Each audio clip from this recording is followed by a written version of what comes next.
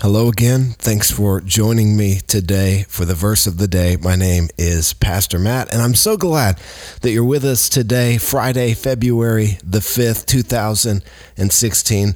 This whole week, we have been in the Gospel of Matthew, and today I thought we would mix it up a little bit as we're heading into the weekend.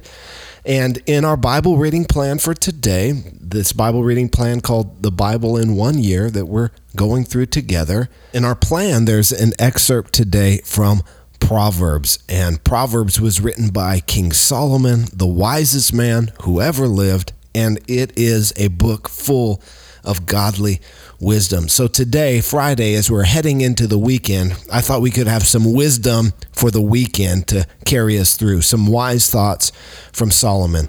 And Solomon begins this proverb by instructing his son, by speaking to his son and giving some instruction to him.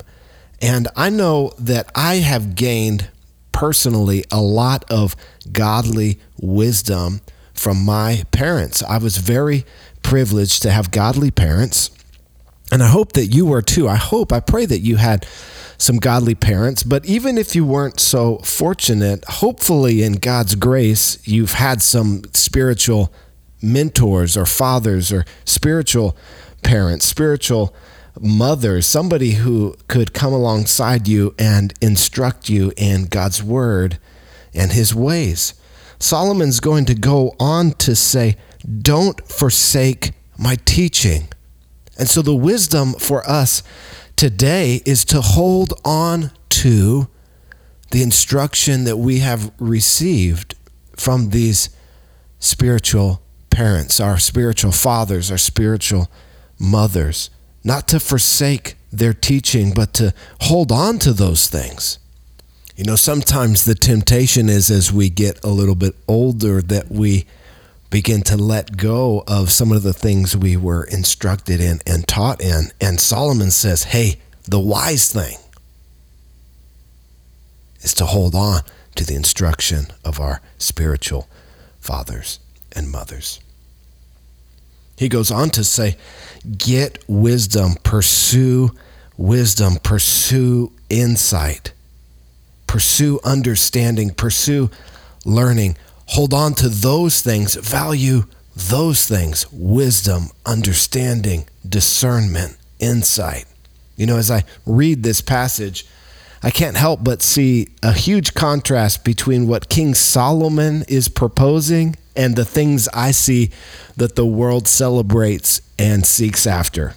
You know, when I was in high school, one of the most popular television shows, especially among young men, was a show called Jackass.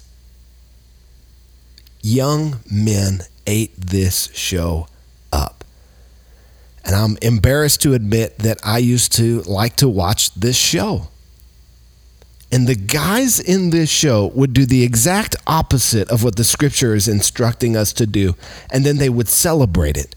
And they would do the stupidest things. They would get run over by cars and get pushed off a cliff in a grocery store cart or put fireworks down their pants. I mean, these guys, they fit the name of the show quite well. And they weren't embarrassed or ashamed about their behavior, the things that they were doing. No, they were celebrating it. They were glorying in their shame. And this was an incredibly popular show among young men in their 20s. And it even started a movement of guys doing stupid stuff, folly, foolishness. And this is the work of the enemy, to get people to not seek wisdom and insight and understanding, but to waste their lives on foolish things. You know, maybe you don't enjoy putting fireworks down your pants or being pushed off a cliff in a grocery store cart, but I guarantee you that the enemy is trying to get you to spend your time on foolish things. Solomon's instruction is hold on to the teaching of your spiritual parents and seek the wise things, insight, understanding to grow personally and spiritually. He concludes this by saying, if you get wisdom, in verse 8, that she will exalt you. that you will be exalted. If you prize wisdom, you seek after wisdom, you will be exalted. You will rise to the top. You will be the cream of the crop where you're at.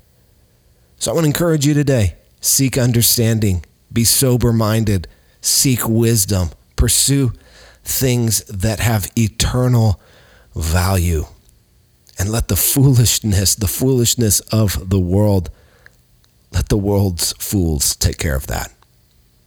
Hey, thanks for listening today. I hope you have a wise weekend. Thank you for listening to God's word. I know that it will bear good fruit in your life. And I know that if you're following Jesus, your best days are ahead.